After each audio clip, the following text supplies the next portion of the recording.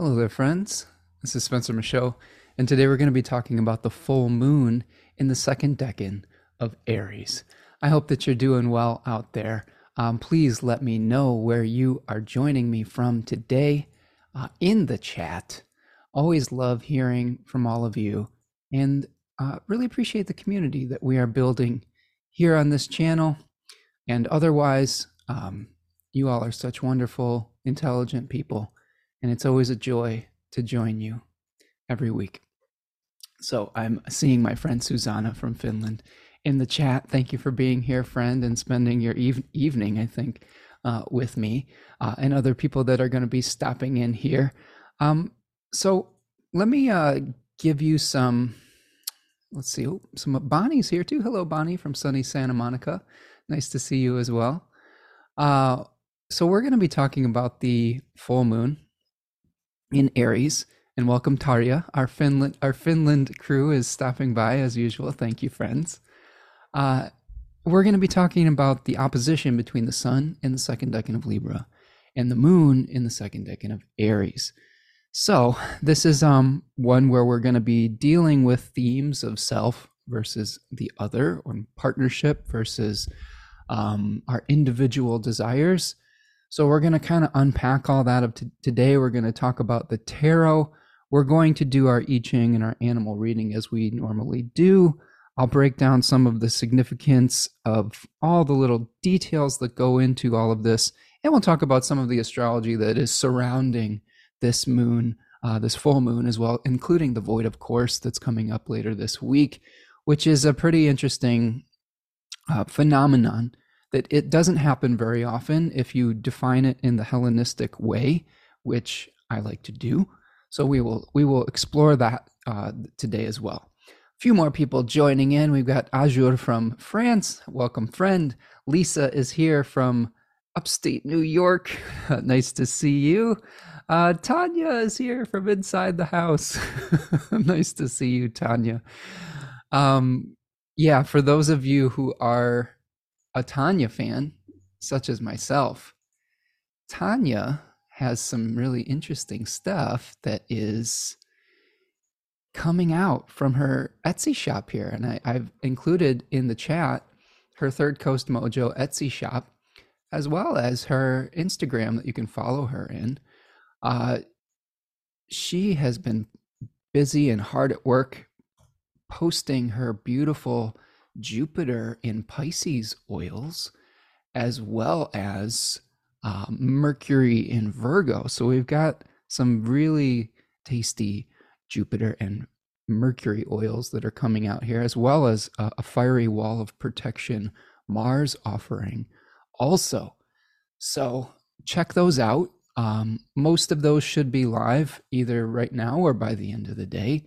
We're kind of taking some time off from our normal schedules to get to a backlog of work this week. We've cleared our schedule for the void of course moon, which I think will play out to be smart moving forward. But yeah, check Tanya's stuff out. It's really great. I'm wearing a number of I've layered a number of oils today. Some from her working, some from Sphere and Sundry.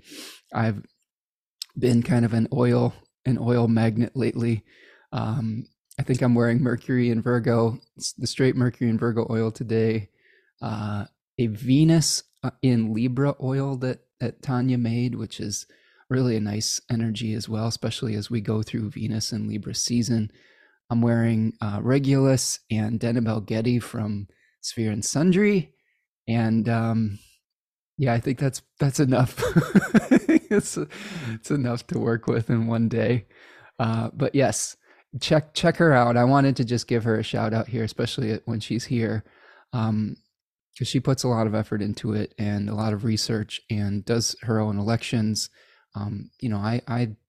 We've talked about elections, but mostly it's all her, and the hoodoo formulations that come out of it are really cool too. So there's planetary elected oils, and then there's hoodoo versions that are from the similar election that are really neat and kind of a unique spin on the planetary magic. So check all that out. That's my spiel for the day. Welcoming A few more people here. Rachel is here. Hello, Rachel. Bonnie is joining us. Nice to see you, Bonnie. Lynn McMillan is here. Lynn, I think Lynn, Lynn might be enjoying the new offerings as well. Saying glad to hear Tanya is putting more things out. Looking forward to getting the Venus and Libra. Exactly, Lynn. It's on the way, so it should be in the mail. Yes. How do you know which oil to choose? Lisa says. That's a good question, Lisa.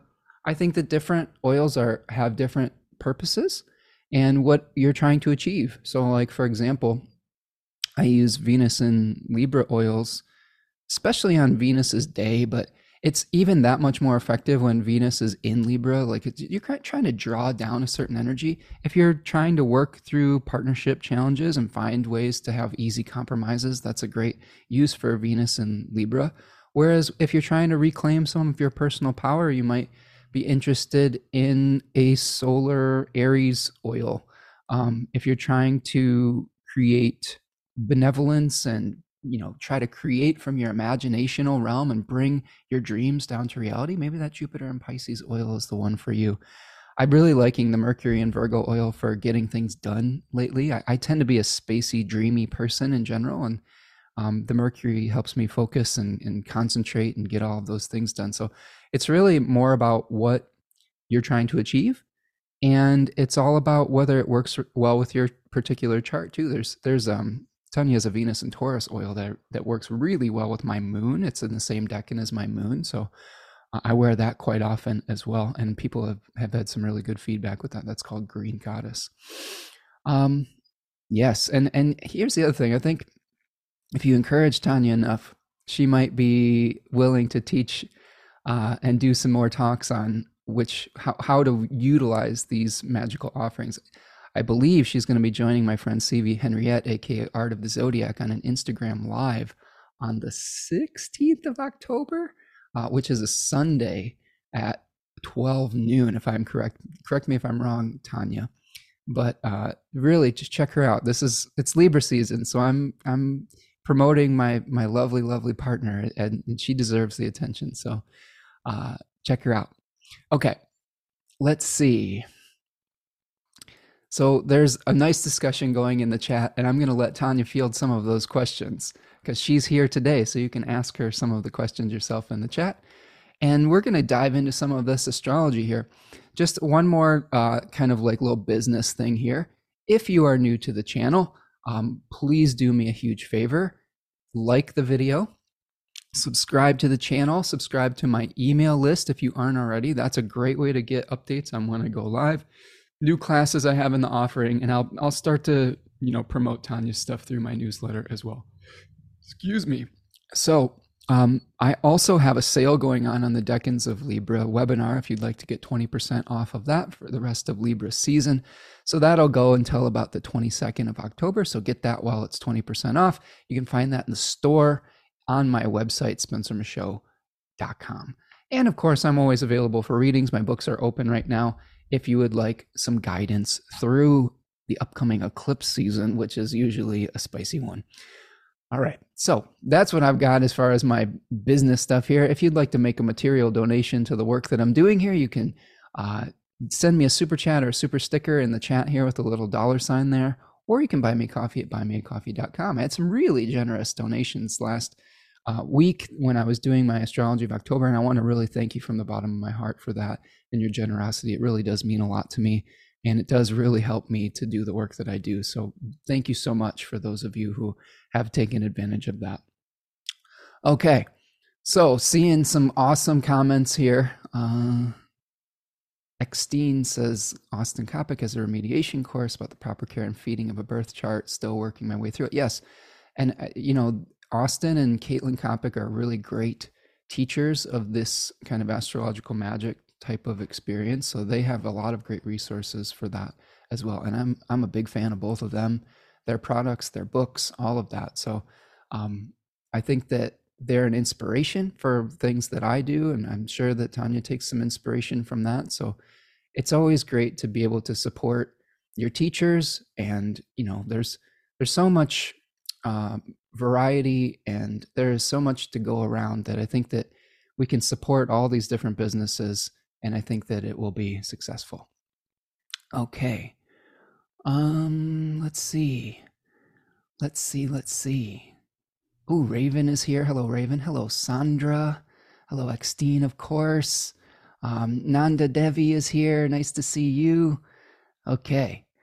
Faye is here. Nice to see you, Faye. Darren, hello, Darren from the UK. Welcome, all of you. I'm so excited that you're joining me on this beautiful fall Tuesday. Okay, friends, let's look at some big picture things before we dive into some of the details. And I won't be offended if you're asking Tanya questions in the chat. That's what she's here for today. So what are we dealing with today? Well, we are going to be looking at a full moon on October the 9th, 2022 at 4:54 Eastern Time. Make the appropriate adjustment for your time zone. And this is a full moon that is going to be, well, let's pull the chart up. What do you say? Let's kind of just dive right into it and look at what we're looking at here. So you can see the chart on the screen now, October 9th, 2022. And you can see the sun is at 16 degrees of Libra. Venus is very close and co-present with the sun at 13 degrees of Libra. They are coming together, getting closer and closer each day to eventually have a Cazimi moment at the end of the month at 29 degrees of Libra. So consider that as we move forward. The moon will be at 16 degrees of Aries in the decan where the sun has its exaltation. So this is a very solar decan that the moon is in, and it's a very Saturnian decan that the sun and Venus are in. So the second decan of Libra is ruled by Saturn. Saturn also has its exaltation in Libra, whereas the sun has its exaltation in Aries. So we're dealing with Sun-Saturn type of themes in the background of Venus versus Mars type of thing, if that makes sense. So, of course, Libra is the Venus-ruled sign, and Aries is the Mars-ruled sign. So we do have an opposition with Jupiter as well. All of the planets have been going through that opposition with Jupiter. Mercury will be making the opposition to Jupiter once again, direct, as we move forward. We do have the moon hanging out with Chiron, which is not, I don't use the asteroids too much, but when it's this close, sometimes we can bring a shade of meaning overlapping it. So I think that if I were to sum up this full moon, I think that we have a decan of awareness with the sun, an awareness of our contractual binding obligations and agreements. And think about the binding nature of Saturn. Think about the other with Venus and Libra. So the things that we're bound to with another that we have to make compromises for, the things that are kind of non-negotiable, like concretizing an awareness of a thought or an idea and being bound to it. And then we have Aries too, which is really about establishing our own personal sovereignty and our own world and good benevolent governance of the world that we've just conquered or, been able to create. So in the Aries story, we have like a world that we want to dominate, that we want to create. We're separating from the parent plant, from the parent country to create our new territory or something of that nature. Now we're establishing our rule and our royal decrees on some level. But this is going to have to be a balancing energy between our own needs and our own self-propelled actions and desires and our obligations to others. And that's always tricky, right? We always have this desire to kind of just go our own way. We don't want to ask permission. The moon could be, encouraging us to just do something without thinking about it. But the sun is bringing an awareness to the ways that we are really having to take other people into consideration. So that's the main challenge that I see with this full moon, self versus other. The moon is also going to be ruled by Mars, which is at 22 degrees of Gemini, and it is stationing retrograde. It's not quite there yet. It's not going to be retrograde completely until the 25th of October, I believe, is the date that we're looking at for Mars. But Mars is starting to slow down. We have Mars in a decan of Gemini that many authors, including Austin and T. Susan Chang, talk about, the contrast between choices. And since this is also a solar ruled decan, it's like the sun shines its light and casts things into either or, black or white, ultimatum type of choices. Forced choice is one of the things that we may be thinking about here. So there may be a need to make a choice between our own needs and the needs of another.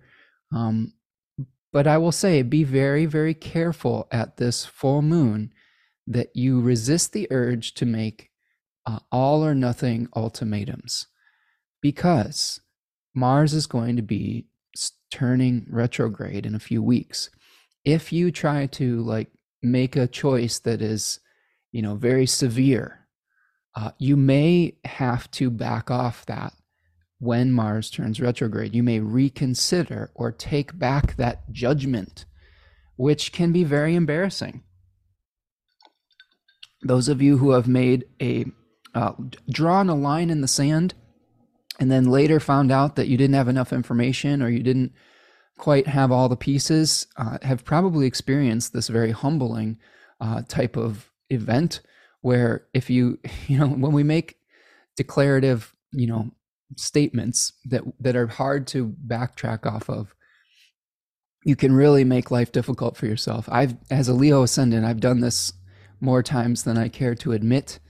And as a Taurus moon, to be honest with you, I get kind of stubborn about my first answer is usually no for things. And then I have to reconsider. And I've learned to take my time and really consider before I say no and before I say yes, really. Also, that's very important. Yeah, Lynn's saying don't burn any bridges. It's really important during this full moon. Burning the bridge around this period of time is a very, very bad idea, in my opinion. Let's see. So just keep in mind, this is the last moon before eclipse season. So this is kind of the last gasp of being able to figure out what is what before the really big chapter marker changes are going to be coming down the road. So this is an anticipatory full moon, in my opinion. Now, let's look at some other details with this. We've already talked about the moon being in the sign of Aries, right? So let's break this down, hopefully how a Hellenistic astrologer would do this. So we have the moon being hosted by Mars and Mars and Gemini. So providing resources. We have the sun co-present with its ruler. Okay. Co-present with its ruler.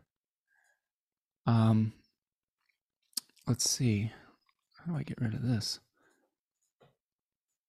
I've got some thing on the screen that I don't want. So sorry, just bear with me for a minute. So we have the sun co-present with its host, Venus. Now, to me, this is a powerful position for a more powerful position for the sun than it would normally be during Libra season. I think this is the best possible outcome for a Libra sun that you can have, is when its host is hanging out with it. Because what does Libra want more than anything else, right? Maybe a partner, maybe the other, and harmony, peace, and balance. And Venus is right there traveling with the sun, saying, here, I'll help you. I will assist you. And those are the magic words to people with Libra placements. Oh, I'll help you. Yeah, let's do this together. So I do think that it's a powerful position for the sun, even though the sun is in its fall. I do think that the spirit of compromise and the spirit of finding a win-win situation is important, and I think supported. It may cause you or necessitate that you release some imagined pathways, because Mars providing resources for this moon says to be able to create your own personal sovereignty, sometimes you just have to commit to something, right? There's circling it back to the awareness of the sun, is we have to commit to a pathway. Mars in Gemini is like, I want to pursue every pathway, but what you're going to find at this full moon is that you just can't do everything. You're going to have to sever and separate some of the options. Just be very careful when you do it, okay, without making it so like people have been saying, like, don't burn the bridge. I think that's the best summary of it. I'm going to look at the chat here, see if people are having some comments on this. Oh boy. So, you all are so great about comments here. Some nice conversation with Tanya.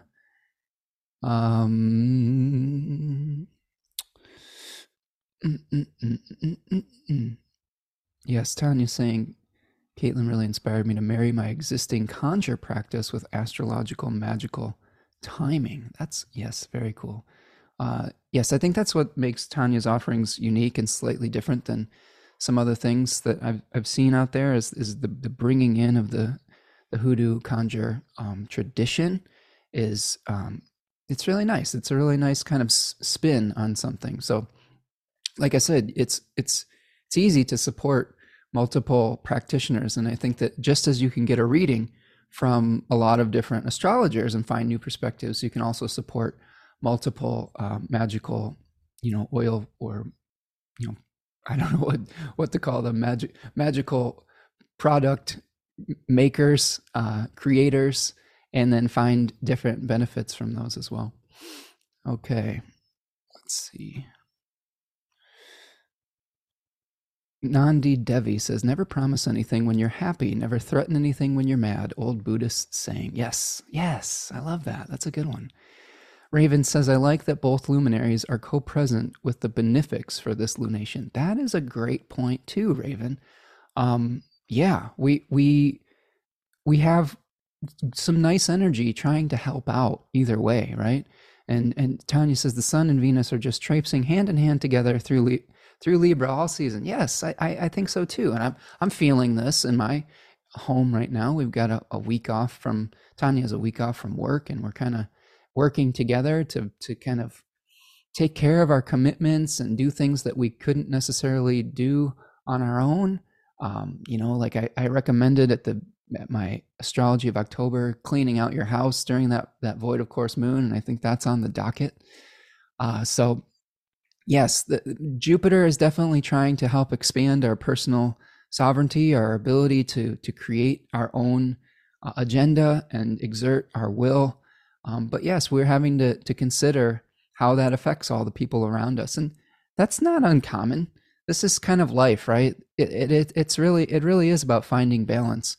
To really truly have a balanced relationship, you have to take not only the other person's need and perspective into account, but your own needs. And that is what this moon might be saying, is that it is important to take your own needs into account without utilizing or dominating those, having those needs dominate the conversation.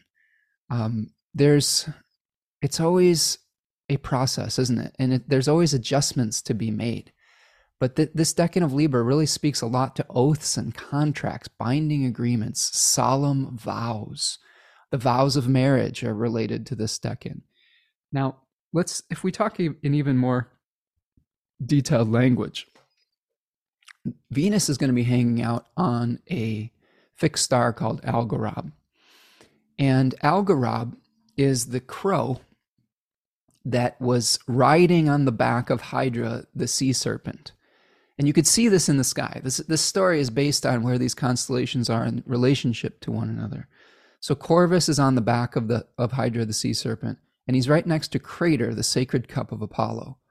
And the story goes is that Apollo gave Corvus, the crow, a sacred task to fill this cup. And Corvus got distracted by earthly delights, like figs, shiny objects. He didn't finish his task. He didn't fulfill his obligation or his oath or his promise. And instead of taking responsibility for his oath and his promise, he lied, and he blamed the sea serpent Hydra for just, the distraction or for not being able to fulfill his task. So there is some themes with Venus being so close here on this particular degree, where if we're going to fulfill our agreements, we need honesty, we need to communicate well, we need to take responsibility for our success, or take responsibility if we've fallen short of the glory. Sometimes we do get distracted and we don't, completely fulfill every oath and obligation that we've made. I wouldn't recommend doing that too often, or your word doesn't mean much, but we're human, right? And we make mistakes. I think you can compound those mistakes by being dishonest. And you can create situations of stress for yourself that are difficult to keep going, right?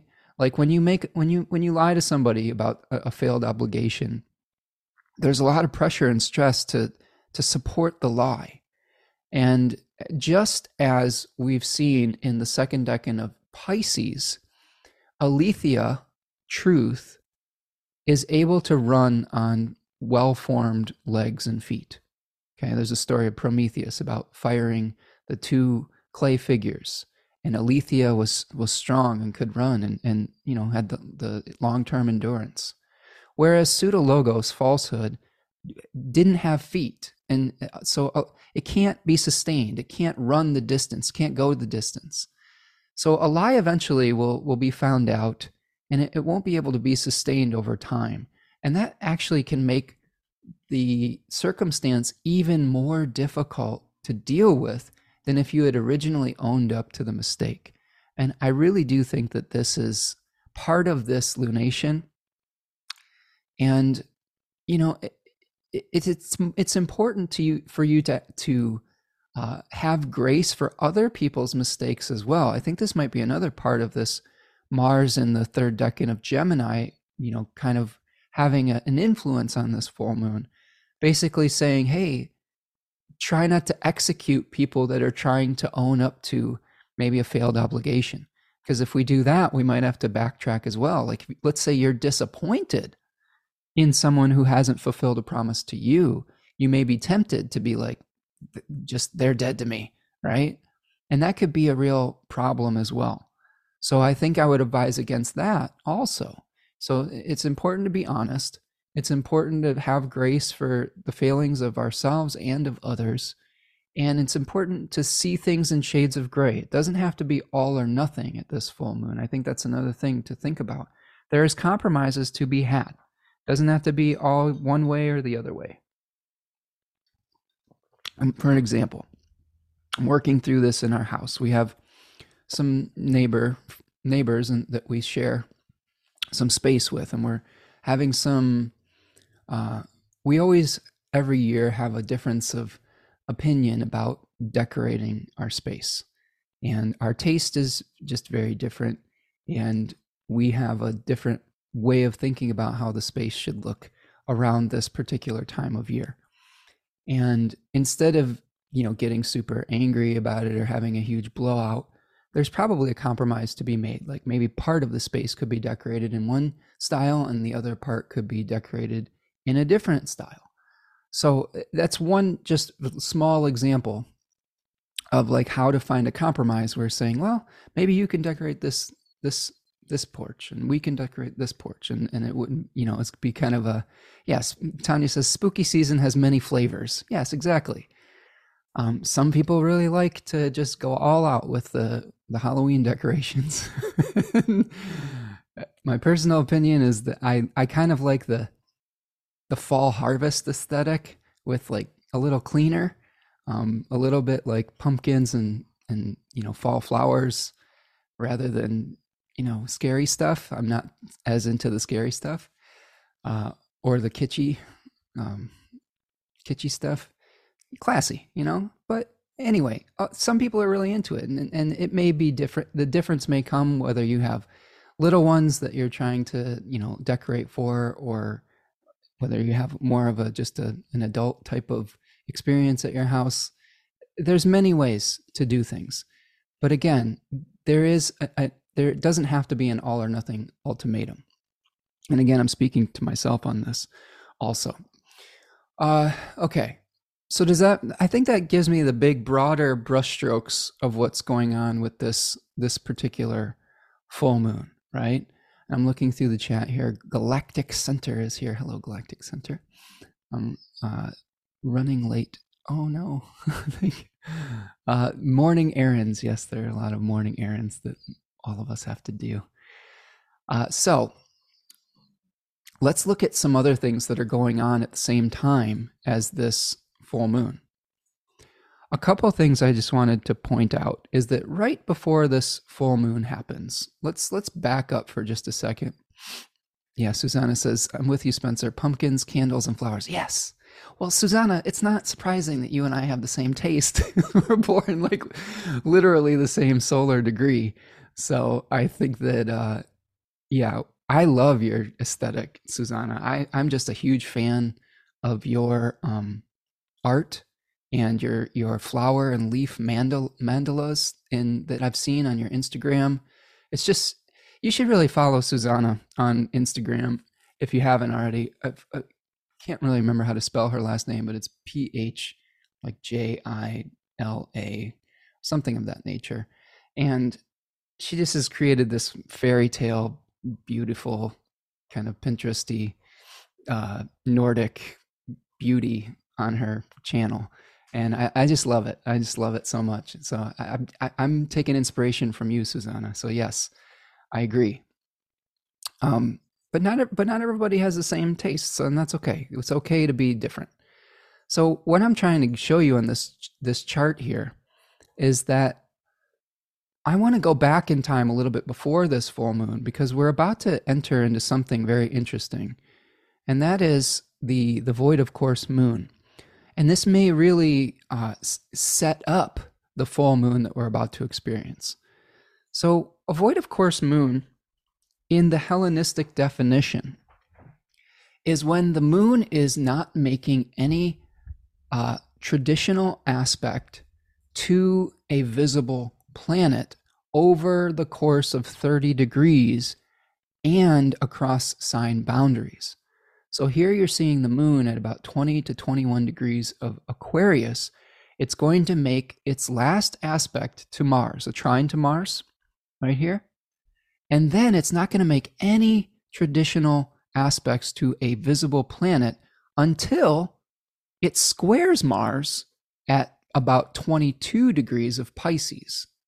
Okay, so check that out. We're going to see it move through a couple days, and then it's going to make that trine, or I'm sorry, that square, and then it won't be void anymore, right? So that it's gonna, here's the ending of the void. So we start the void at like 6:45 p.m. Eastern on the 5th, and then we end it in very late in the day on October the 7th, okay? And that to me is gonna really set up the circumstances of this full moon, okay? Because we're gonna have a lot of time to kind of wander around before the moon becomes full. So I think that one thing to think about is that there may be a lot of ambiguity before the moon brings us clarity, because the moon generally is like a collector of light of other planets to manifest on the physical realm. And when it doesn't have anything to collect, it's just kind of casting us around on this like wandering journey on some level. And I think that there may be some circumstance with either a partnership or your needs versus someone else's, and it's not going to be clear what the right situation is before we get to the clarity moment on Sunday over the weekend. So try not to get too stressed out at the end of this week leading up to the full moon, and wait for the clarity to come to you. I've been really promoting the necessity during the void of course moon to clear out the clutter in your life. The void of course moon, generally people would advise not starting something because the traditional authors said nothing would come of the matter. So if there's something that you don't want to commit to or whatever, yeah, sure, say, oh yeah, I'll do that. But don't give promises and don't take promises during this period of time, because that could really, if you do that, that could lead to a really spicy full moon experience. Let's say you sign a contract or that you make an agreement or a promise, and by the time the weekend rolls around, it might not work out, and that could really cause some difficult feelings on some level. So what I would suggest, the best way to use the void of course moon is releasing things that don't serve you, learning to rest. I think that I did this full moon podcast early in the week because I wanted to get all my work done while the moon was still, drawing upon planetary energy. And then for the next 3 or 4 days, I'm not going to do much. I'm going to take a break. I might read something. I might clean out my house, or hopefully Tanya and I can clean the attic and the basement. But I want to get most of the important things out of the way before I, get to that void of course period of time. We were also thinking about going on a trip, and that it just didn't come together in time to do that. And I think that hopefully we'll be able to find a compromise later with that. But it's just opened up our week to take a much needed break. Both Tanya and I have been talking about, we've been really grinding, her at her job managing, being a new manager of a farmer's market, and trying to learn all the ins and outs of being the boss, really, of her department now, and how hard she works with that. And this is another reason why, this week was good for her. She's been able to get some of her Third Coast Mojo side hustle stuff up there, which it's difficult to do that when you're just busy and trying to manage a household and all of these things. And I'm really proud of the efforts that she's making to get that out there. Again, please support her, Third Coast Mojo, on Etsy. And we've both been saying we just need a time out to recharge the battery. And I think that you're going to get it this week if you clear your schedule as much as you can. I know that not everyone can take a vacation this week. Not everyone, was aware that the moon would be void. And I don't think we scheduled it for this week knowing the moon would be void. It just kind of worked out that way. But for the most part, if you can release the pressure on yourself for the next few days, I think you're going to have a much better experience. I think that you will probably feel a lot lighter if you just use this time to just clear the decks, clear the chi in your home, get rid of the stuff that isn't serving you. Don't feel like you have to force anything during this time, that you don't have to make any commitments that don't feel right. It's okay to just sit and be with yourself around this period of time.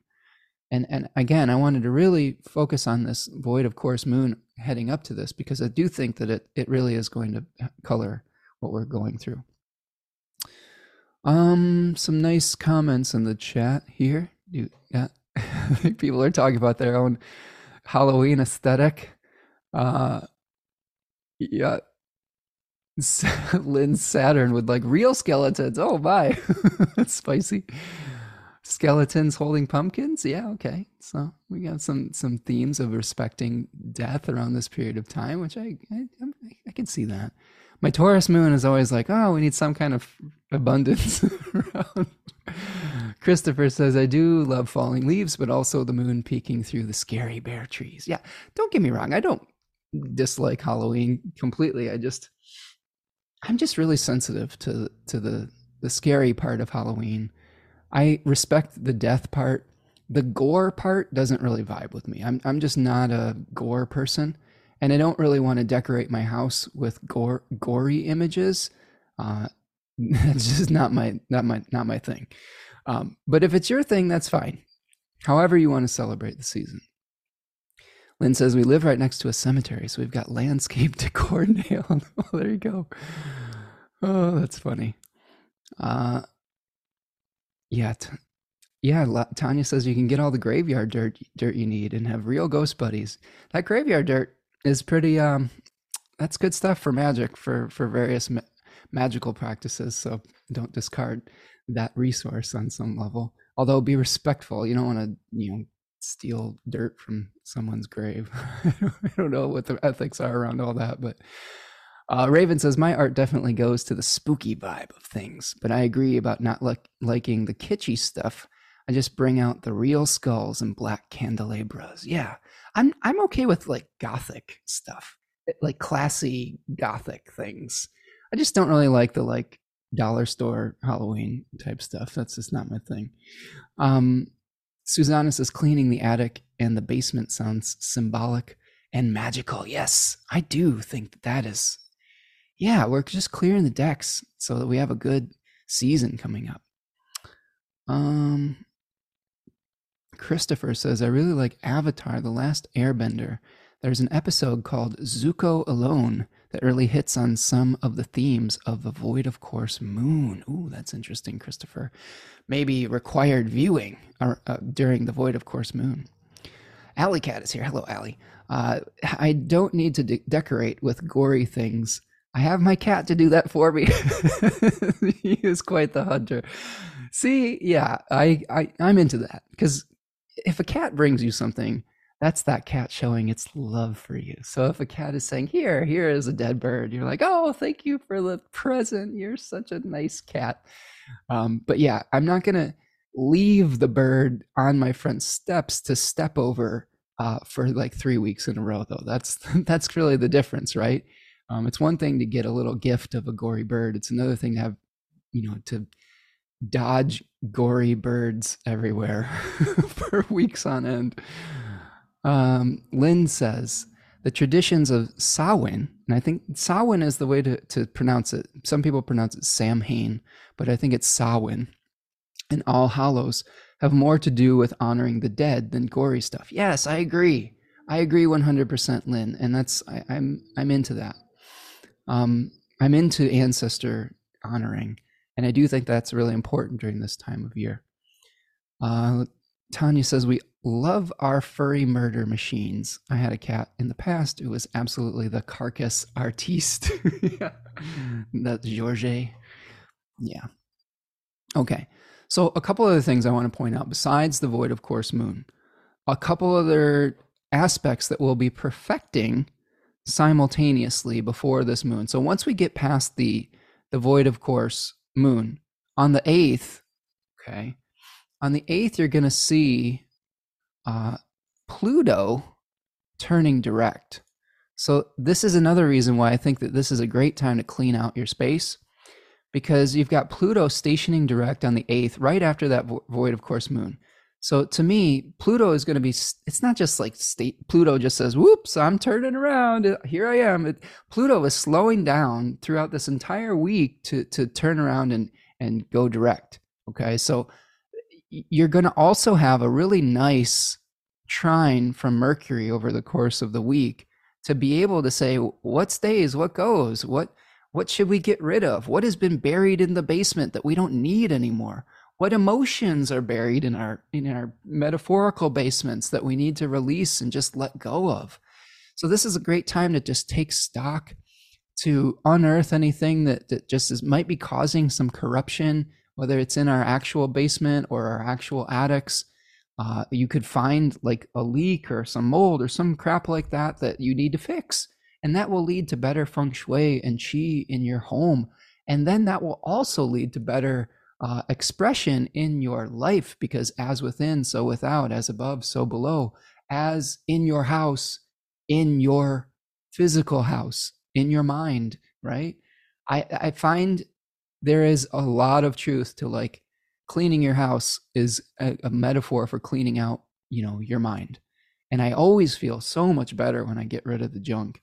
And it's true too. Like sometimes when I clear out old thoughts that I'm hanging on to, my physical environment starts to get more organized and works and functions better as well.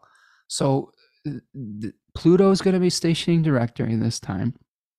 We're also going to have a very supportive trine that's going to be happening over the course of the week to Saturn. Okay.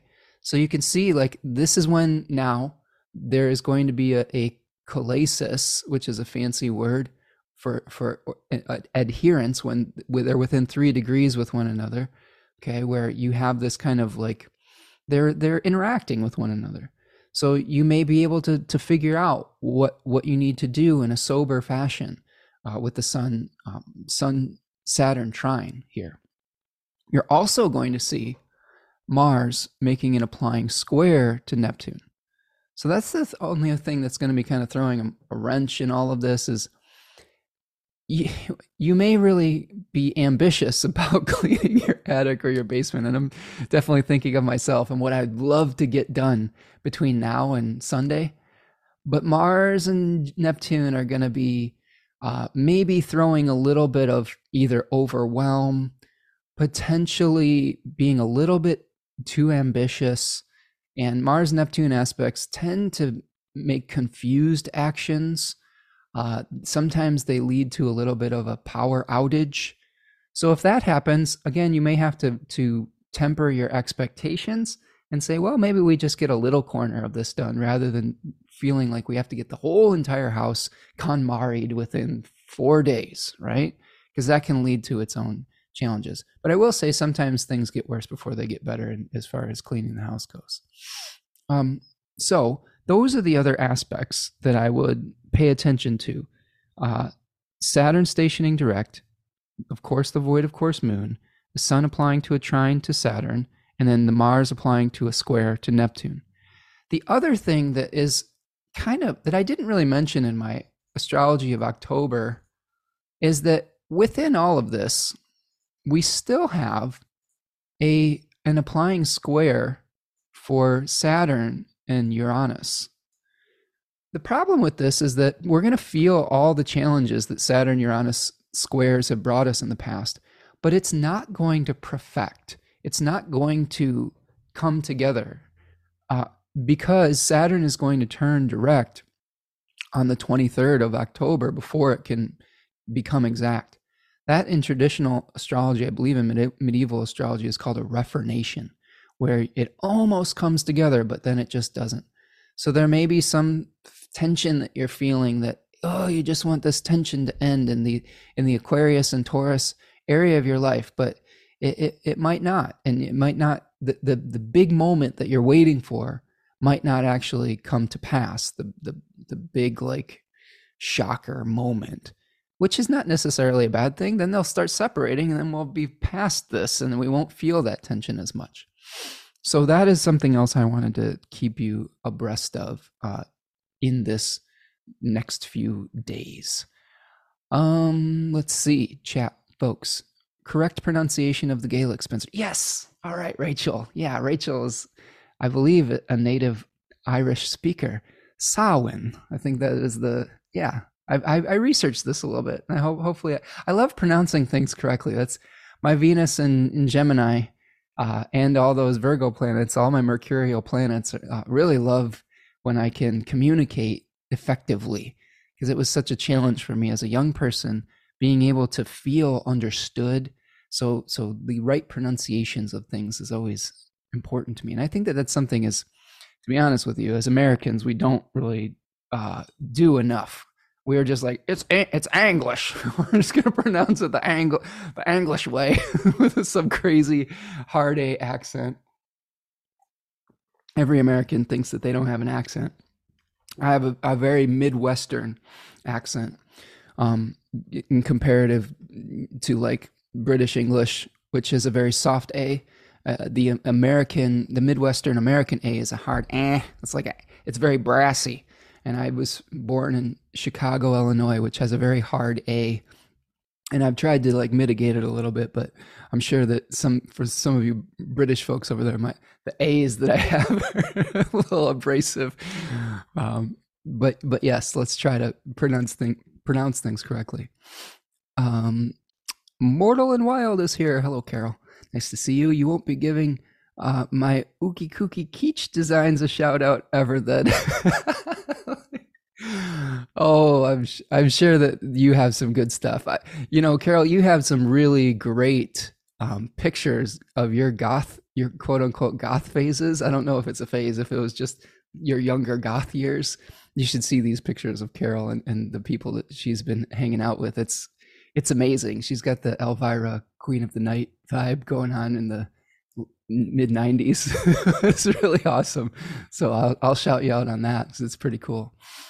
Creating Harmony is here. It says, I relate to Tanya. I have an astrology based Etsy myself. The grind can be hard. Well, Creating Harmony, stick a link in the chat here and let's see what you've got. And let's look at your stuff. Always want to promote people doing good work out there. Yes, the hustle culture is real and super tiring.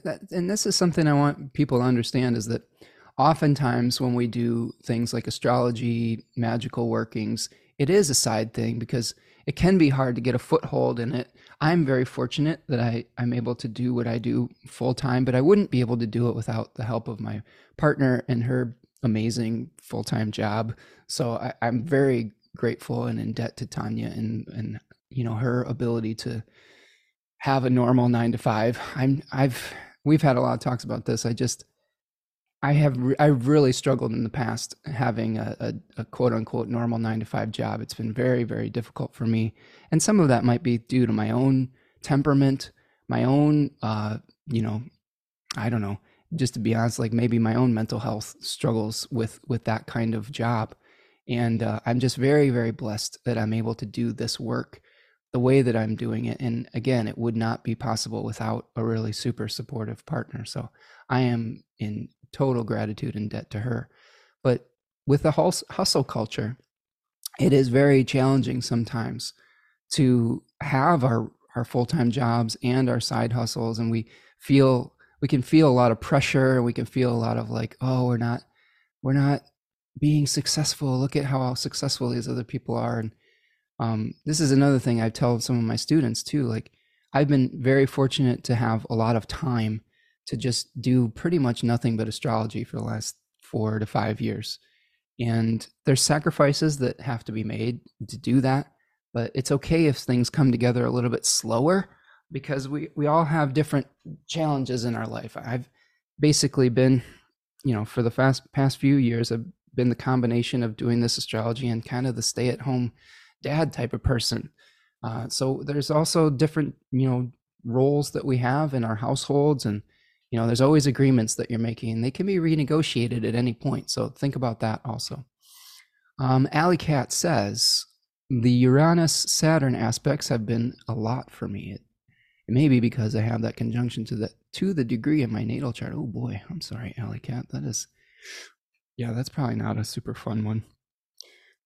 Rachel says the Irish language is a very challenging one for pronunciation based on the spelling, so extra kudos. All right. What I do to pronounce things correctly is I go on to like Wikipedia or something like that, and I listen to a native speaker pronounce it, and then I practice it. I think that part of this is supported by my work as a musician, because that was something that I used to do to work on my singing, is I would go listen to people who I was inspired by, and then I would make adjustments in my voice to be able to do something that they could do with their voice. So using your ears rather than your eyes to pronounce things, I think, is really important. It's very difficult to pronounce something that you don't have a one-to-one correlation with in your own language. So like, for example, the Irish language has very different syllables based on the way it's written than English would. Or American English in particular. So listen and try to mimic is I think a great way to do this. Okay, so those are the aspects for the full moon. Really great comments. I'm really happy that you all are here with me today. Sometimes it's nice just to hang out and just chat. And we're getting back to this full moon here. We've got one chart. So a couple other things to think about. I'll just go over some other notes that I had written down here. Again, Libra 2 talks about oaths, binding contracts, giving your word. It's related to the 3 of Swords card, which you see these 3 swords piercing a heart and rain in the background. People are kind of leery of this card when they first start studying tarot. But I do think that there's some beauty to be seen in it. Like, it can be heartbreak if you don't fulfill your oath or obligation, but it can also, be the binding ties of just actually being committed to a relationship. And sometimes when we're not afraid to love, we will experience heartbreak, because inevitably sometimes the things that we love will either pass out of our life, or a relationship will end. Even if it was good, sometimes it can end, and that's okay. And we are going to feel the pain and the sorrow. The Lord of Sorrow is what that card is called, in relationship to that. And but there's been many poets that talk about it's better to have loved than lost than to never loved at all. And I tend to agree with that. I think that we go back to the question of essence versus form. Love is an essence. A relationship is a form. And sometimes the form changes. The love doesn't die, though. When someone passes away, your love for them doesn't die. It just changes form. And that's why we honor our ancestors during this period of time, because our love for them has not changed or has not gone away. And we need a way to express that. And we don't get to speak to their physical form anymore, but we can honor and speak to their spiritual form, their astral form, if we so choose. And I'll say that, when my mom passed away earlier this year, I had some really interesting communications with her after her death. And I'm not someone who normally has that type of communication with spirit. And like, I don't hear spirit messages. I mean, I see symbols, but I don't know if I have clairaudience, if that makes sense. I don't know what you would call my form of insight or intuition, but I see connections and things, clairsentience maybe. I don't know if you would call it that, but I don't hear voices. And I had a really nice conversation with my mom via someone who does hear spirit. And it was very specific, and it was very healing. So again, it made me really be like, wow, I had a lot of doubts about, what happens after we die. And that didn't solve all of my questions, but it definitely gave me a little bit more ability to be like, well, maybe this isn't quite the end, and it's just changing form. This essence is just changing form. I thought that was really interesting. So again, if you have a relationship that goes away, the love is still there, and it might find its way into a different form. It may find its way into a different relationship. It may find its way into a different passion that you have. That love that is given to someone else may need to be given back to yourself on some level. So there's all sorts of ways that you can shift your experience of love in this Three of Swords card, even if you're going through a painful breakup or a heartache. Now, the Three of Wands, which the moon is in, is, you see a figure that is seeing his ships go out to harbor, or they're coming back. I don't know, it's either going out or coming back. And the story with Aries is talking about, like, breaking away from the parent, whatever it is, the parent country, the physical parent, the parent of the mother of the universe, the universal womb, and becoming an individual point of consciousness. And we've done the hard severing and separating in the first decan. And here in this decan, it's really about how can you manage your own world, right? How can you manage your own space? And what does it take for you what royal decrees, what virtues and values are really important to you? So it's important to really kind of get clear on what your values and virtues and maybe non-negotiables are, and what are some of the things that you are willing to compromise on. That's another nuance with this full moon. Get clear on what you value. It will be much easier to help you find a good compromise with others when you know yourself what you're willing to do or not do. So I think that's another way of thinking about the decans and the two cards here. You may also have to express and state your personal emotional needs to bring something into harmony. Okay. So make sure that you are, stating your own needs, your own emotional needs, what you need for security and things of that nature. Creating Harmony is trying to share a link. for Etsy. It says that links are banned in live chat. I'm sorry about that. I don't know if there's a setting I can change. That's probably generally a good thing. I can share links since I'm the host, but in general, you don't want people coming in and sharing some weird, harmful link that could compromise the integrity of the space. But Creating Harmony has an Etsy, Harmony Through Astrology. So check that out. And Tanya is saying that your shop is so cute, sending all the good vibes to you as you ride out that Mars return. Yeah, so Creating Harmony, what is your name? What is your actual name? Are you somebody that I know? Sometimes people have a different name in their business name, and it's somebody that I've actually had a reading with or was a student, and I always like knowing who I'm talking to. But support them if they've got good stuff there.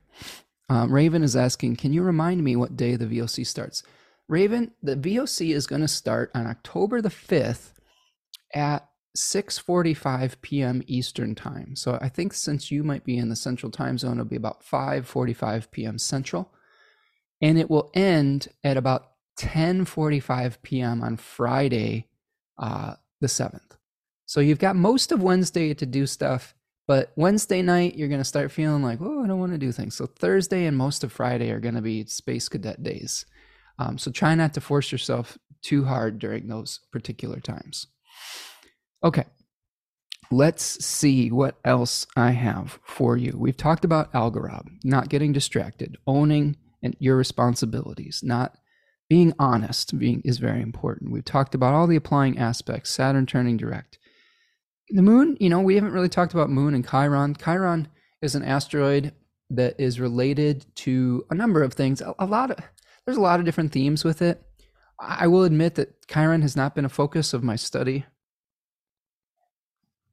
But what I do know about Chiron is that it is related to a centaur that was a teacher, also a musician, also a healer, who sustained an uncurable wound.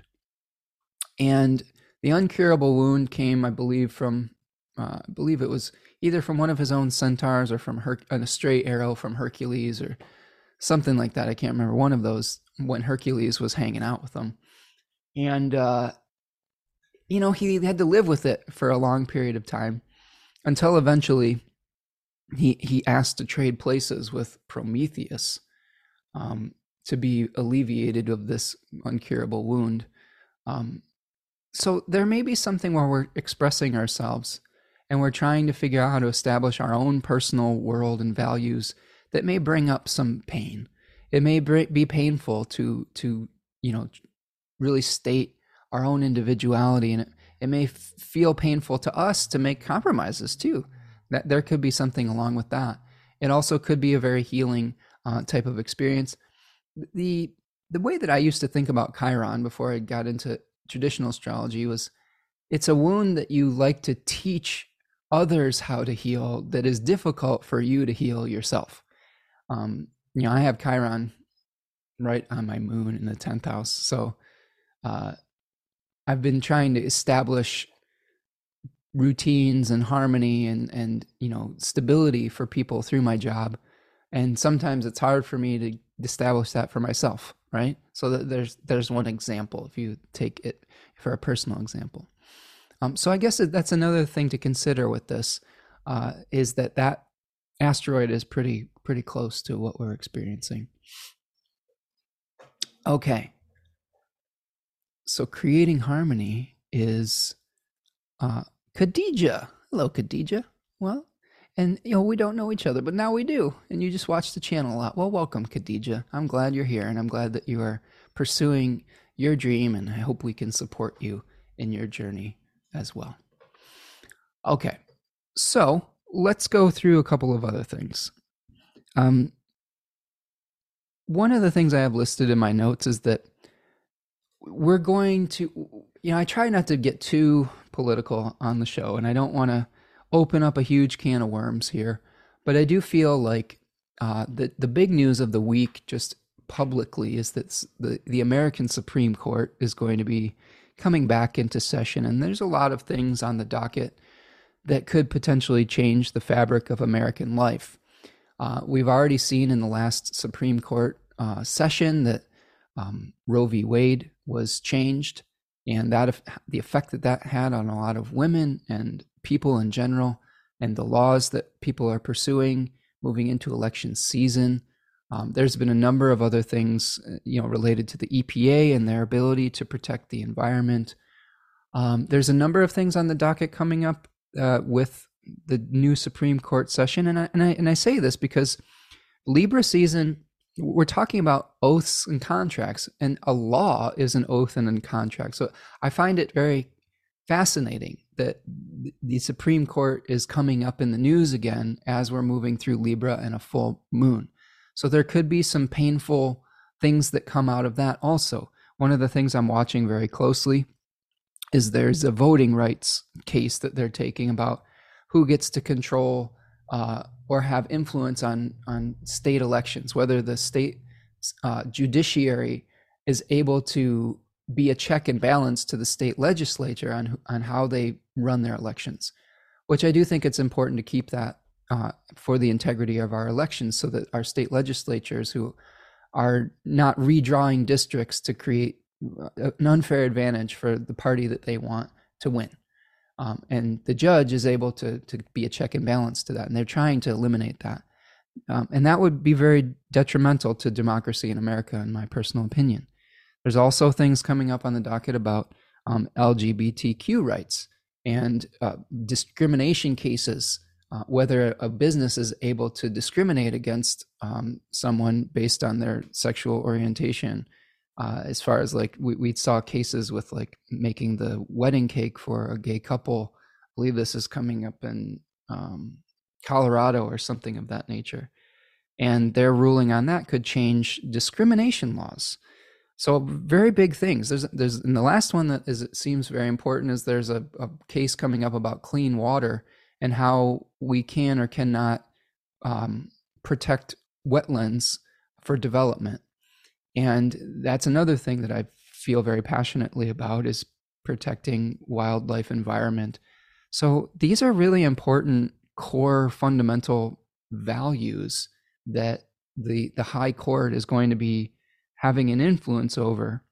And what do we do about this? I don't quite know yet.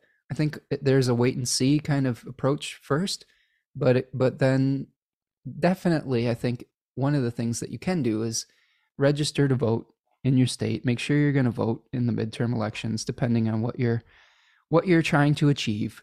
But I do think that if something crazy happens, like we saw with the previous session of the Supreme Court, in my opinion, it was a very detrimental ruling to women and their bodily sovereignty. There will be opportunities to create and restore balance through your vote in the midterm elections. There are many laws that are on the ballots that are coming up to be able to restore some of those rights via the state rather than on the federal level. So I guess if that's something that is important to you, as it is to me, I would encourage you to make sure that you are mobilizing to get yourself to a voting place coming up, because there is a midterm election on November the 8th, 2022. So again, that's just something that's really coming into my mind that we're going to be seeing as we see a full moon in Libra. So a potential for some announcements around that court. T. Susan Chang has a really interesting way of looking at the threes that I wanted to mention. She talks in her book, 36 Faces and Tarot Correspondences, or what is that book? Tarot Deciphered. She has two different books where she talks about the threes related to Bina, which is the Sephira related to Saturn. So we go from Chokmah, which is a flash of insight and awareness in the twos, to it concretizing or taking shape in the threes. So I wanted to just touch on what is taking shape with these threes, with the wands and the swords. The Three of Wands, she says, drives and ambitions taking shape, the vision coalescing into reality after the conquering, right? And we juxtapose that with the Three of Swords, with thoughts and conflicts taking shape, a dawning realization, a thing you can't unknow a sober outcome. So there may be, again, there may be some ideal that we become aware of, some obligation that we become aware of, that now that we know, well, we're bound to it, right? And maybe that comes through the court system. Maybe that comes through your own personal life. Don't be surprised if there is some revelation at this weekend of something that is, you wish you could unknow it. You know, I'm just thinking of some things in my life that I usually am pretty open about sharing things. So there's a couple things that I'm like, I don't want to put whatever person in a compromising position. But I'm going through some realizations recently with some important people to me that I wish I could kind of unknow because it's stressful. Because when you have people that you care about and they're revealing painful things, it can be very, you worry about them. And I think that could be something that we are experiencing in this particular lunation too, is a thought coming to light about the difference between our values and someone else's values that we're having to kind of work through. And you're not going to be able to unknow it. You know, you're going to have to work on it like Saturn requires. Okay, looking through the chat here. And just to round out what T. Susan Chang was saying about the threes, she says that the Three of Cups are emotions taking shape, a community coming together with goodwill and fellowship. And that to me, that really spoke to me because I have the sun in the decan of Cancer associated with the Three of Cups. And I feel like we do that here. This is this channel has really become a community, a fellowship where we exchange ideas, we exchange our feelings. And that really warms my heart that we've been able to create that. So I'm so grateful for all of you. And the Three of Pentacles is is the material resources taking shape, the ingredients becoming a structure or a product, the sum becoming greater of the parts. So really, really neat way of thinking of the cards and the particular decans. And that's the second decan of Capricorn, between 10 and 20 degrees of Capricorn. So we're thinking of all the 10 to 20 degrees of cardinal signs with the threes. So if you have that in your chart, think about things taking shape. So for me, I'm creating the shape of community, of an emotional container for folks through my work.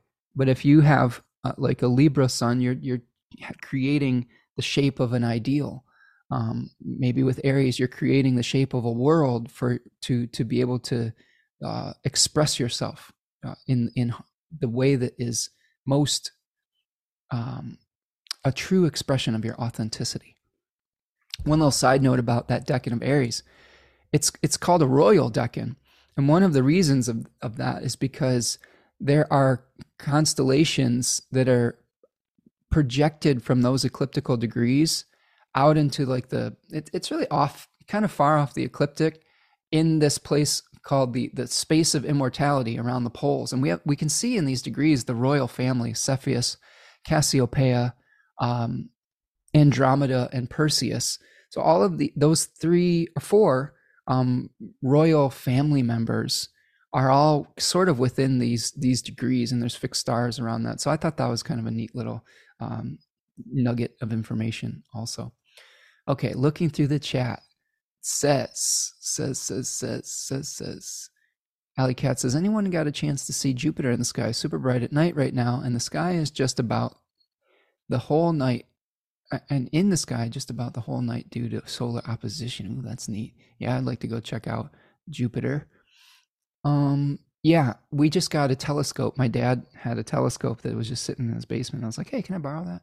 And he brought us this big, huge telescope. So hopefully we'll be able to kind of do some more sky gazing here pretty soon. Oh, Alec Cat says, with the telescope, you may even be able to see some of Jupiter's moons. That would be super fun. Yeah, we are excited. Susanna says, I saw Saturn with a telescope one very cold winter night with my husband. We were both Capricorn rising. Yeah, Susanna, you know, a few years ago at a astrological conference, when we had a conference here in Michigan, we took a trip. I arranged a trip down the street to Eastern Michigan University to their planetarium, where they have a huge telescope there. And we were able to look at Saturn through the telescope and see the rings. Like, oh, that was really incredible, because there's just something about like seeing the actual shape of it with your naked eye that's like, wow, that I can't believe that's real. Like we think of it as an idea on some level, but it is very humbling to be able to see it in with the light of your own eye. Yeah, Alley Cat says, yeah, I also think of Binah relating to Saturn. Yeah, it is. That is the planet that is associated with that particular Sephira. So good catch there. Um, let's see. Yes, the second decan of Libra is Saturn ruled by face as well. So there's the exaltation of Saturn in the sign, but it is an extra Saturnian decan. It is very much about commitment and having to do what needs to be done and compromise. Saturn requires compromise. A lot of times when we have to do things out of responsibility, it's not because we want to do it, it's because it's the right thing to do. So there's a lot of themes of doing the right thing in this decan that is very, very Saturnian and restoring balance through our action. Remember, there's this story of Nemesis restoring right proportion, okay? Like through restoring balance to the chaotic random distributions of fate that 2K would distribute. And Nemesis is the planet or the deity. I would say it's not the planet, it's the deity that would restore right proportion. Many people call Saturn the planet of Nemesis. So there's another tie in there also. Yes, seeing Saturn's rings is very fantastico, says Tanya. Okay. Hey, Urania Universe is here. Hello, Portia. Nice to see you, friend. Yes, I think this is a good opportunity to ring the bell a little bit and say, hey, if you're here and you're liking what you're hearing, please, you can close that chat out for 1 second, hit the like button, subscribe to the channel. If you want to make a material donation to the work I'm doing here, you can hit the little $sign and buy me a super chat or a super sticker. You can also make a donation at buymeacoffee.com or at my Venmo if you prefer, or PayPal, whatever it is. I will get it, and I appreciate it. If you want to support my beautiful partner, Tanya Andrews, who is here in the chat today, she has an Etsy shop called Third Coast Mojo. There is a link very early in the chat if you want to check out her magically elected oils. There are brand new offerings up, including Jupiter and Pisces. Hopefully Mercury and Virgo is up, and a Mars Fiery Wall of Protection herb offering. So check those out. There's a ton of Venus stuff in there right now too. I believe there's Venus in Taurus, Venus in Pisces, Venus in Libra stuff. All are live on that channel, and it's really great stuff, and I wear it daily. There is also a wonderful friend here, Khadija, I believe is her name. She has a beautiful Etsy called Creating Harmony. I think that is her Etsy. Support her as well. Okay, so let's start wrapping this thing up. What do you say, friends?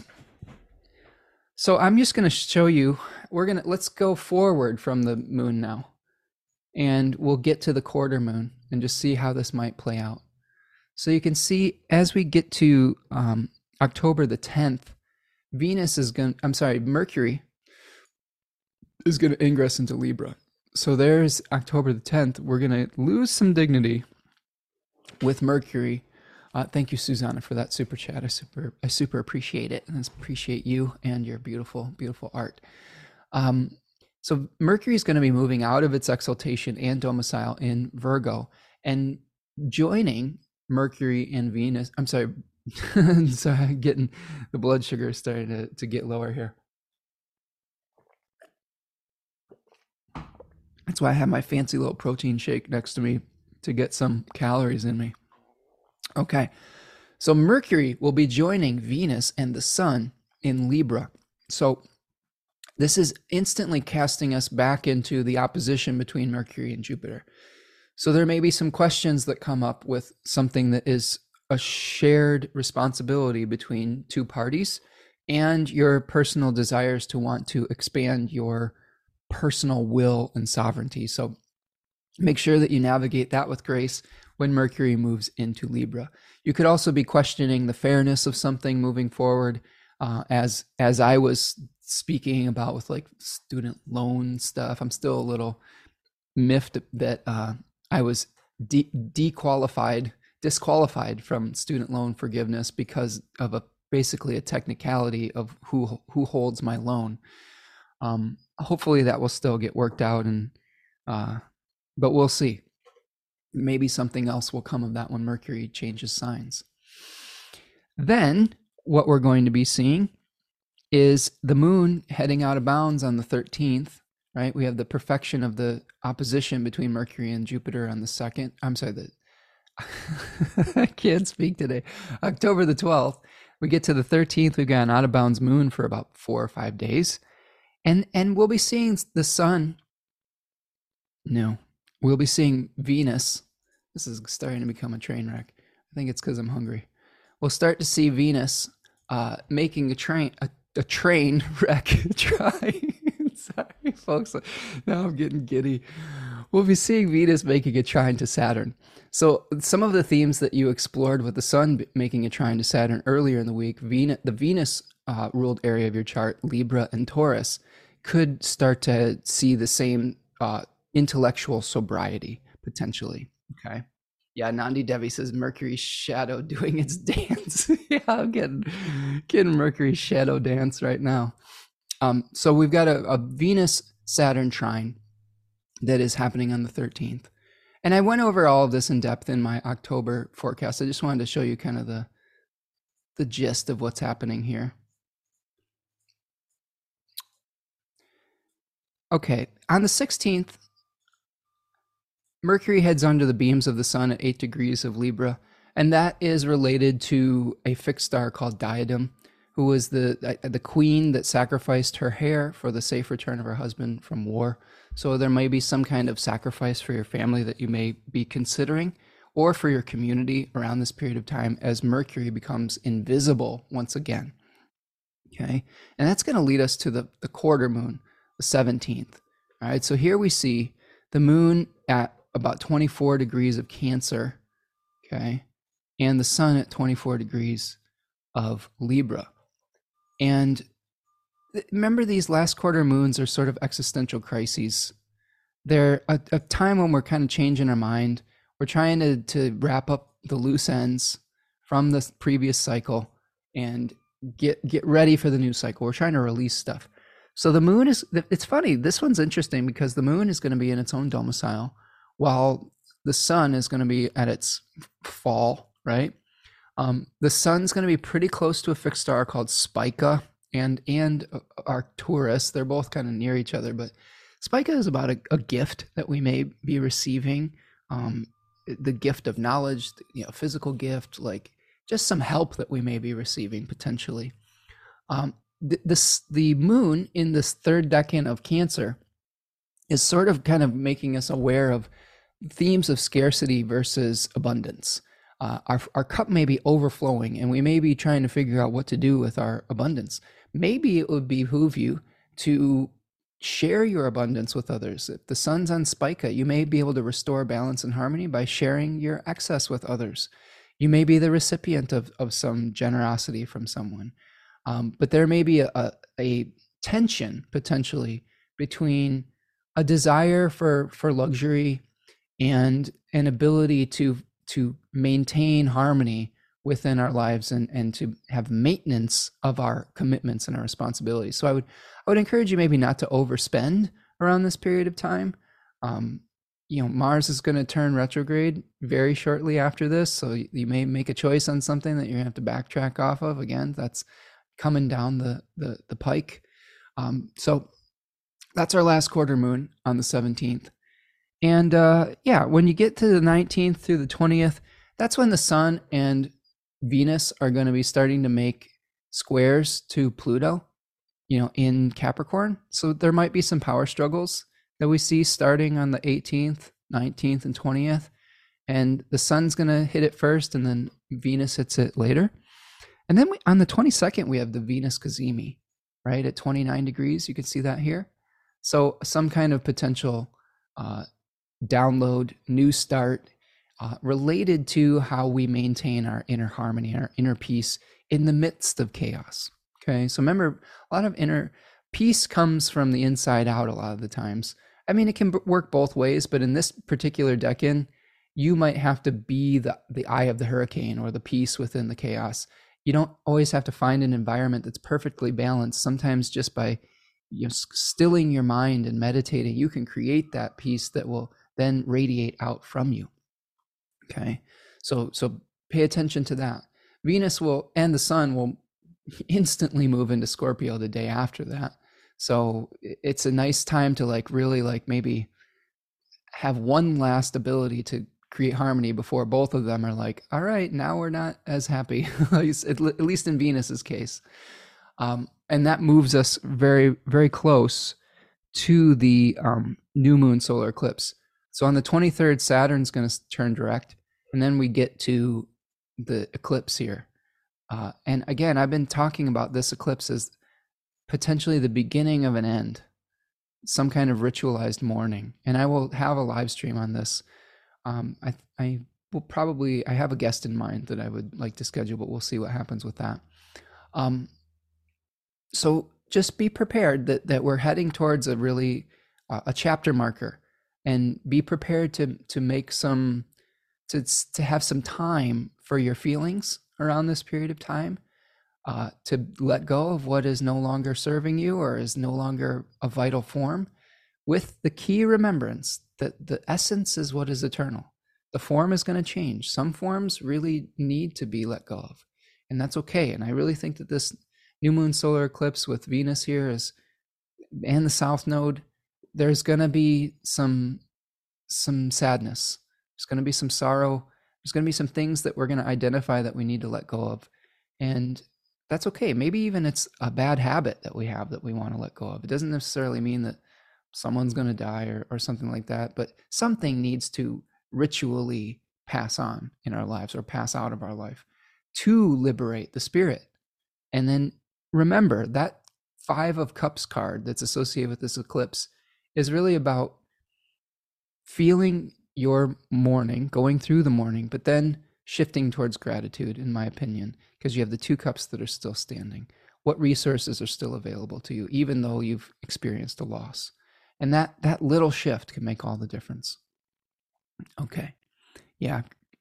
Khadijah says a second of fabulous before Venus gets sad. Yes. The, rage against the dying of the light that Alley Cat said in a different chat. I think that's the vibe.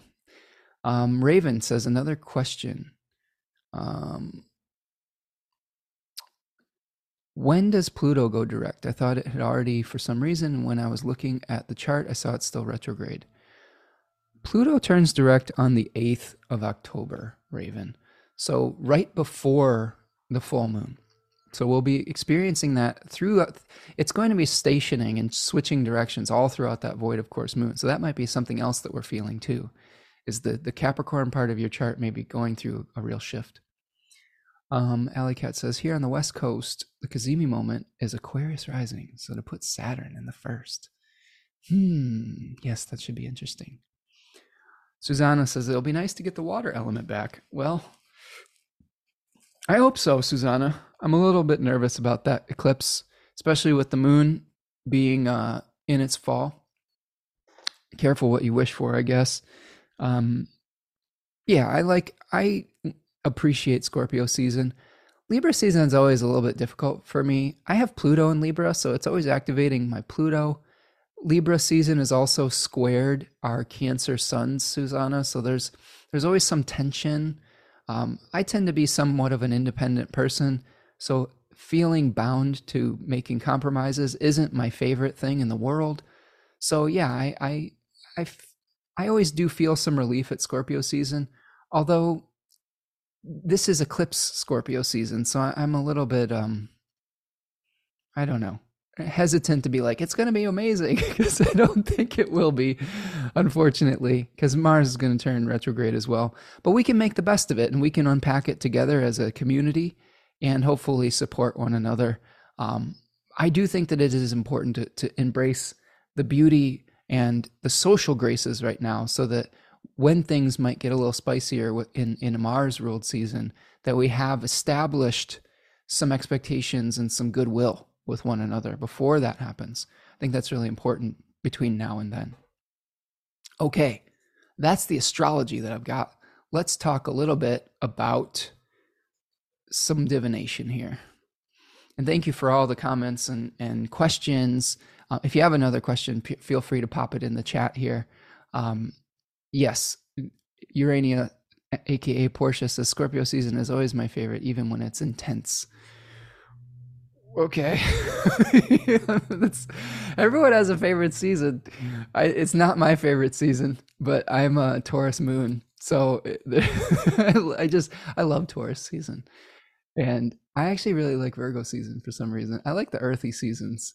But yes, everyone can have a favorite season, and no shade if Scorpio is your favorite one.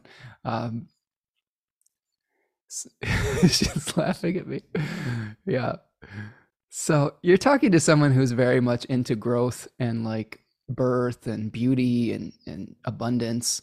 And the seasons that have to do with contraction, letting go of things is not like my favorite thing in the world. So again, I'm biased. So you're hearing my subjective viewpoint of coming to terms with death for a person that was pretty afraid of death for a long time.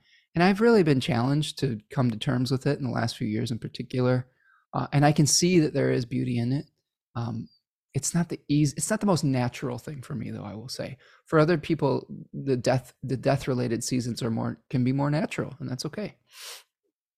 Okay, Alley Cat says traditional astrology says eclipses are fun and I time for festivals. No? Is that what they say? I don't know if that's the same sources that I've been reading. A lot of the sources I read about eclipses say that they are malefic events that spoke to really intense changes in the kingdom. And if you think about this from and I don't want to get too deep into this. I'll get into this when we break it down. And Tanya's saying, look at Spencer's green clothes and decor. Yes, I'm surrounded by Venus. I'm surrounded by Taurus energy in these heart chakra. Yeah, I love green. Green's my favorite color. Dark green is my favorite color. So if you ever buy me a gift or something, wink, wink, like I love forest green. So what I was saying is that eclipses were being some really challenging. They were thought of really challenging energy. And if you think of it from the way a traditional person would have looked at it, it's literally the two light-giving planets or luminaries, the sun and the moon, being swallowed up by some kind of dark force that they didn't completely understand, that some of them thought was a demon, that others, you just thought was like a void. It was not a time that people felt comfortable. A lot of times people during those eclipses, I would not recommend like charging your crystals or going out and having some kind of huge ritual during them. You know what I do during eclipses? I shut all my blinds. I say a prayer to the demon slayers of the Jyotisha tradition, either like Durga or Rahu and Ketu. I try to propitiate those deities. I do mantra meditation, and I try not to look at it because I don't want it to pay attention to me, but other people will have other opinions and ways to deal with it.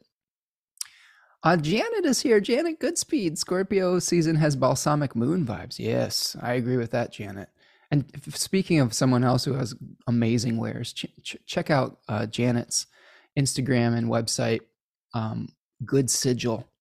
Really great stuff. Janet and I have a deal to make still. So Janet, I still want to make a deal with you. But support Janet on her website, Good Sigil, with all of her great stuff, tarot-inspired jewelry and talismanic material. It's really awesome stuff. And she's a really great friend also. A's Creations is here. Hi, new on here. You have a very soothing voice. Just wanted to say thank you. Well, thank you, A's Creations. I try to keep it gentle and peaceful and Venusian. I've got a Taurus moon that you're probably hearing with the voice.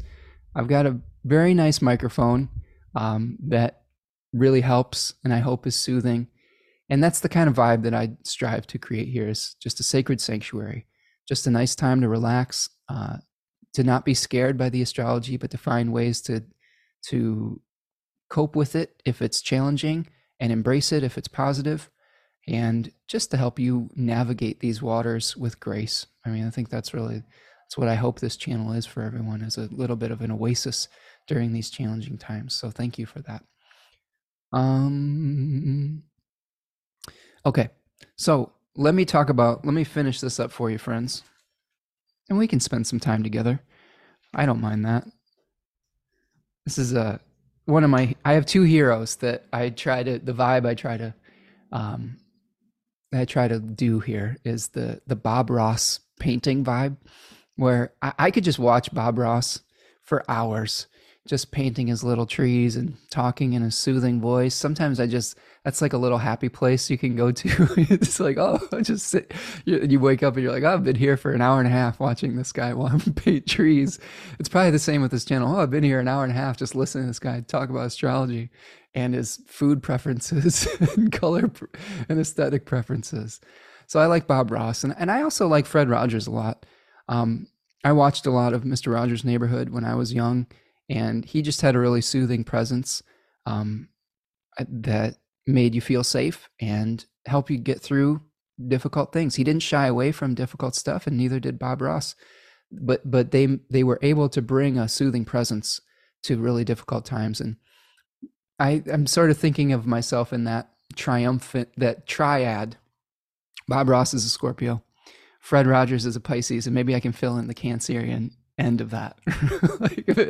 And that's elite company. I don't know. I'm not trying to like put myself in their company, but that's my aspiration with this channel, is to hopefully bring some of their essence into our experience here.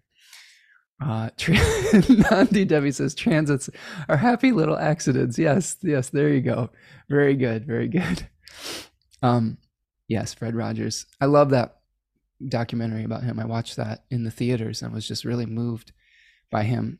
Everyone's always trying to be like, oh, let's figure out what Fred Rogers' dark secrets are, and every time they do, I don't know.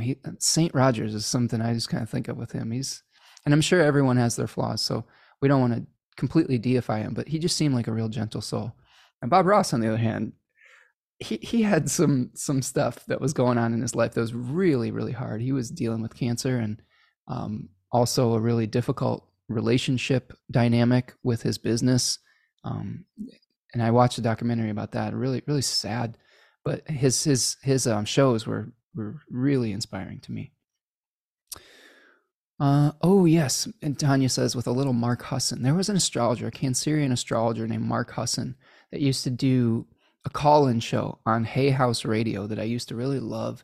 And he was so positive and like encouraging, and I'm very much inspired by the way he treated his audience as well.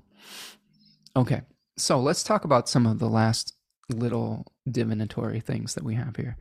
The animal that I got was the spider. And what a beautiful animal before we get into the spooky season, right? I'm sure you've seen some spiders out there. And Melissa Alvarez of Animal Frequency, the book that I use to pick my animals, I just kind of do a random flip, talks about the creativity, patience, weaving the webs of our life, resourcefulness. Spiders are very resourceful. They're weaving a web to be able to catch their prey that will sustain them. So there's themes of weaving the web of your life, weaving the fate of your life. Beginning a new creative project might be something that is well supported during this period of time. Stay honest. This was something she really focused on, not creating a web of lies, which fits in really well with Algorab, right? We need to own our responsibilities, and we need to own our failings of those responsibilities if those go on too. Remember, if you failed, it's okay. But don't dig the hole deeper by being dishonest. It is important to not misrepresent yourself. It'll catch up with you. They also talk about in that book, the spider is related to toxicity. Some of them are very poisonous. And this may be a message to get rid of some of the toxic people in your life. You may need to cut some ties. Maybe they're not, all or nothing tie cutting. Like, I would be careful of that with Mars in the last decan of Gemini about to retrograde, but maybe you need to set healthy boundaries with people. There's a difference between cutting someone out of your life completely and then making a boundary with them and saying, I'm only going to go this far with this. We're only going to talk during these periods of time. I'm only going to give to this certain point. And that could be something that you have to examine with this. Sometimes it's better to spend time alone rather than with harmful people. Purge the what does this say? I can't even read my own writing. Purge the I don't even know. PALGO.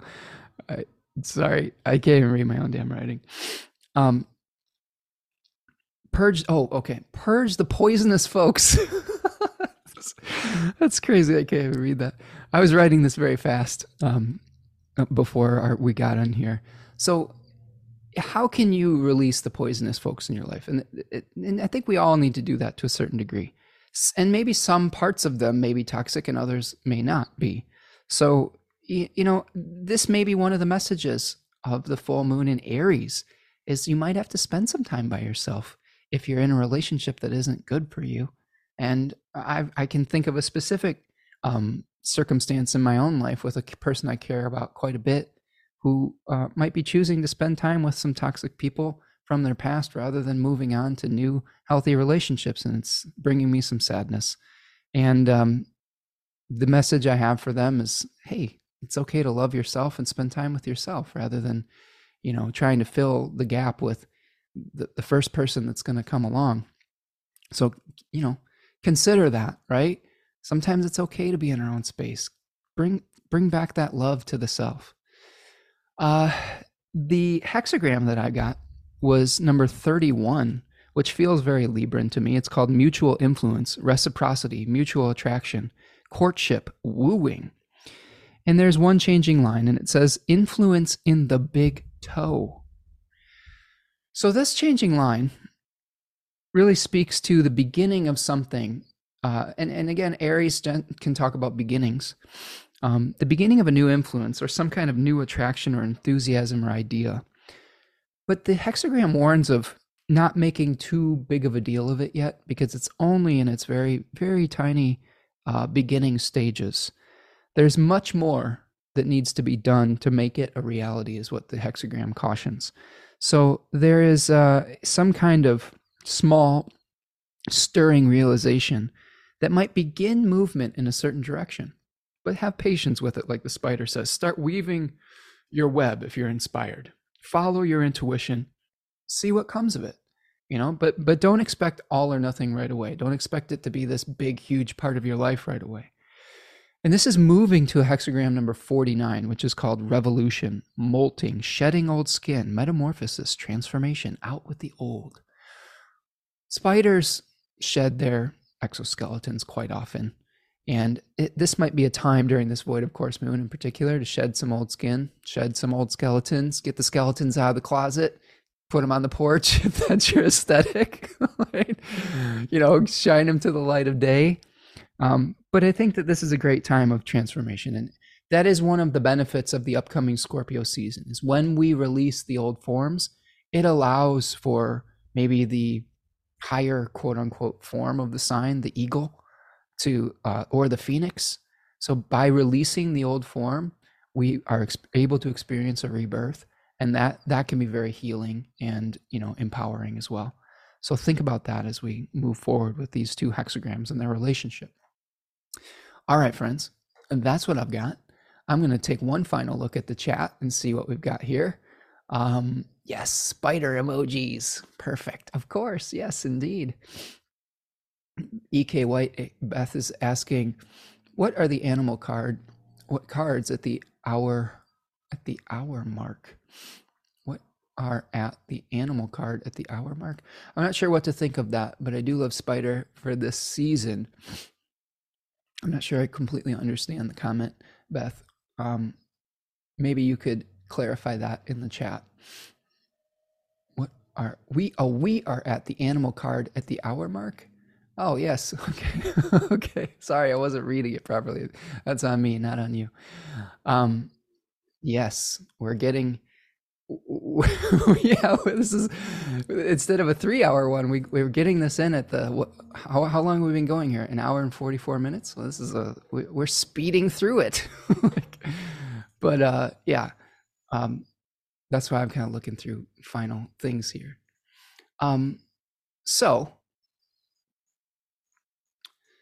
I'm looking at these final comments we have. Susanna says, I have a tarot deck where the Queen of Pentacles is the Spider Woman of the Native Americans. Ooh, interesting. That's very cool. I would love to hear more about that. That's worth researching.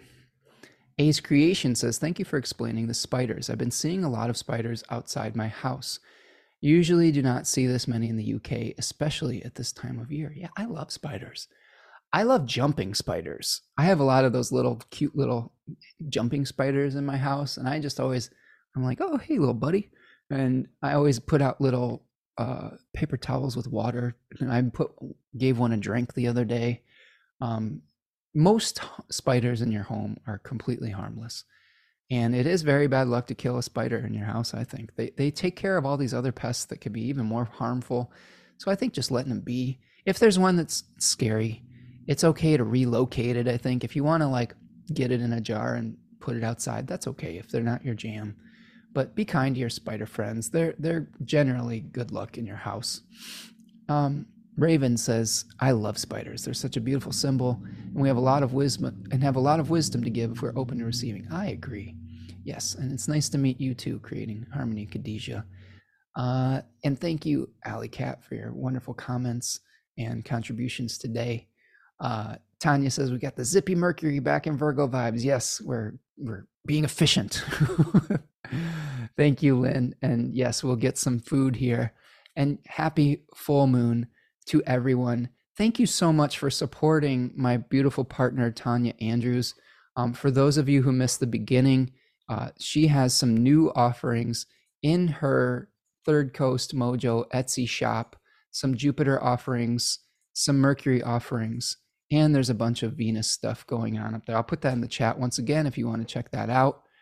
And you can follow her, please do, on Instagram, Third Coast Mojo. I will put that in the chat. And please also support the other practitioners that have participated today. So that's what I've got for you. I hope that you're doing well. I hope that you have a peaceful full moon in Libra, or in Aries, opposite the Libra sun. I hope that you are able to find some rest and some peace during the upcoming Void of Course moon. And I will see you the next time, I think, for the new moon in Scorpio.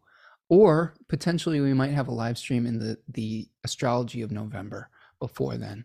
So please hit the like button, subscribe to the channel, subscribe to the newsletter, support your magical and astrological practitioners, and I will see all of you the next time. Take care, my friends. Have a good one. And be kind to yourself and be kind to one another. Peace.